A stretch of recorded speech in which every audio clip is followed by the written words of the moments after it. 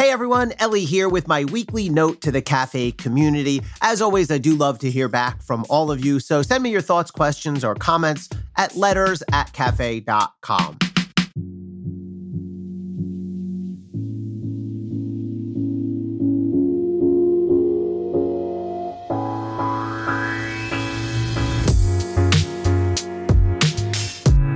Meet the three Kevin McCarthys.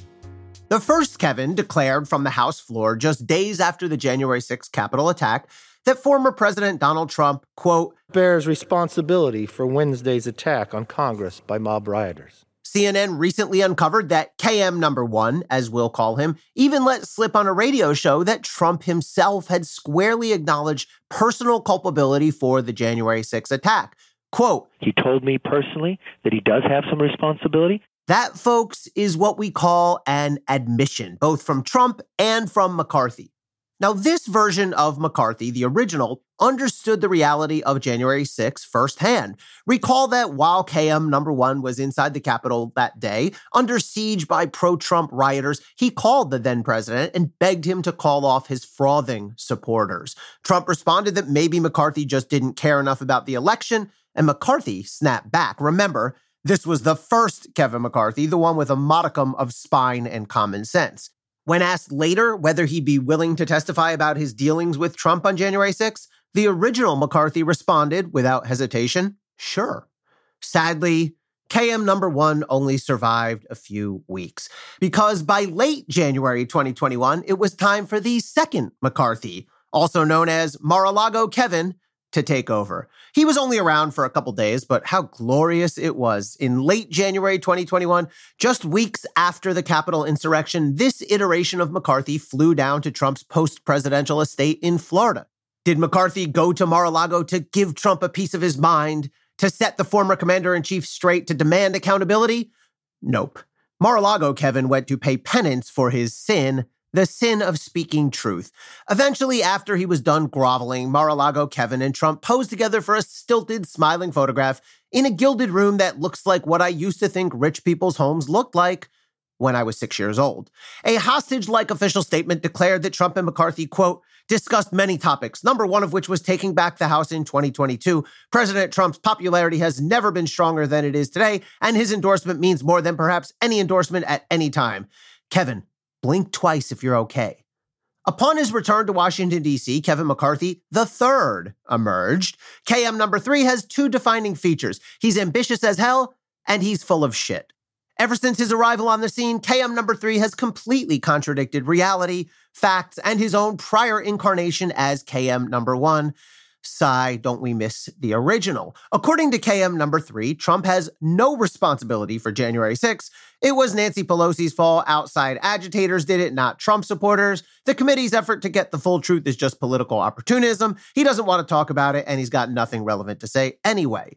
The January 6th committee recently noted in its letter to McCarthy with a bit of biting understatement that, quote, your public statements regarding January 6th have changed markedly since you met with Trump. Markedly indeed.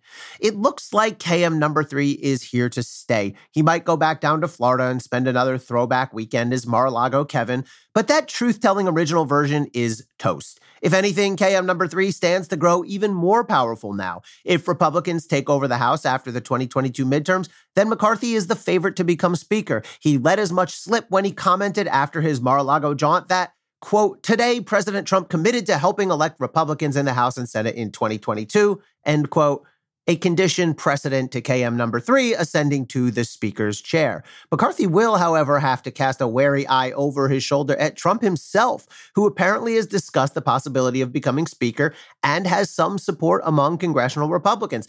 Oddly, there's nothing specific in the law requiring that the Speaker be an elected member of the House itself. If this does come to pass, KM number three might well short circuit, which could lead us to KM number four. The committee seems to have drawn the obvious conclusion that it needs to hear from McCarthy, or at least from the original clear-eyed version. They've invited him to testify, and he has predictably declined. Now the committee must decide whether it will escalate the battle by issuing a subpoena and potentially by holding him in contempt if and really when he continues to stonewall. On one level, as I've argued before, the committee ought to play hardball. Don't let McCarthy just slink away without testifying. Compel him with a subpoena, and if he still refuses, impose meaningful accountability. On the other hand, what are they really going to get out of this guy? Remember, we're talking about KM number 3 now, not KM number 1 anymore. Truth is a distant memory for the new McCarthy, and the committee will likely find far more use in his initial public statements than his post hoc nonsense. In the meantime, the committee seems to have focused on a subtle but important point.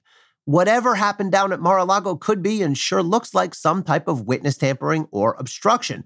We don't know precisely what Trump and McCarthy talked about in that golden palace of schmaltz, but we can do the math. McCarthy first tells the Trump-damning truth. McCarthy then meets privately with Trump and they discuss their largely interdependent political futures.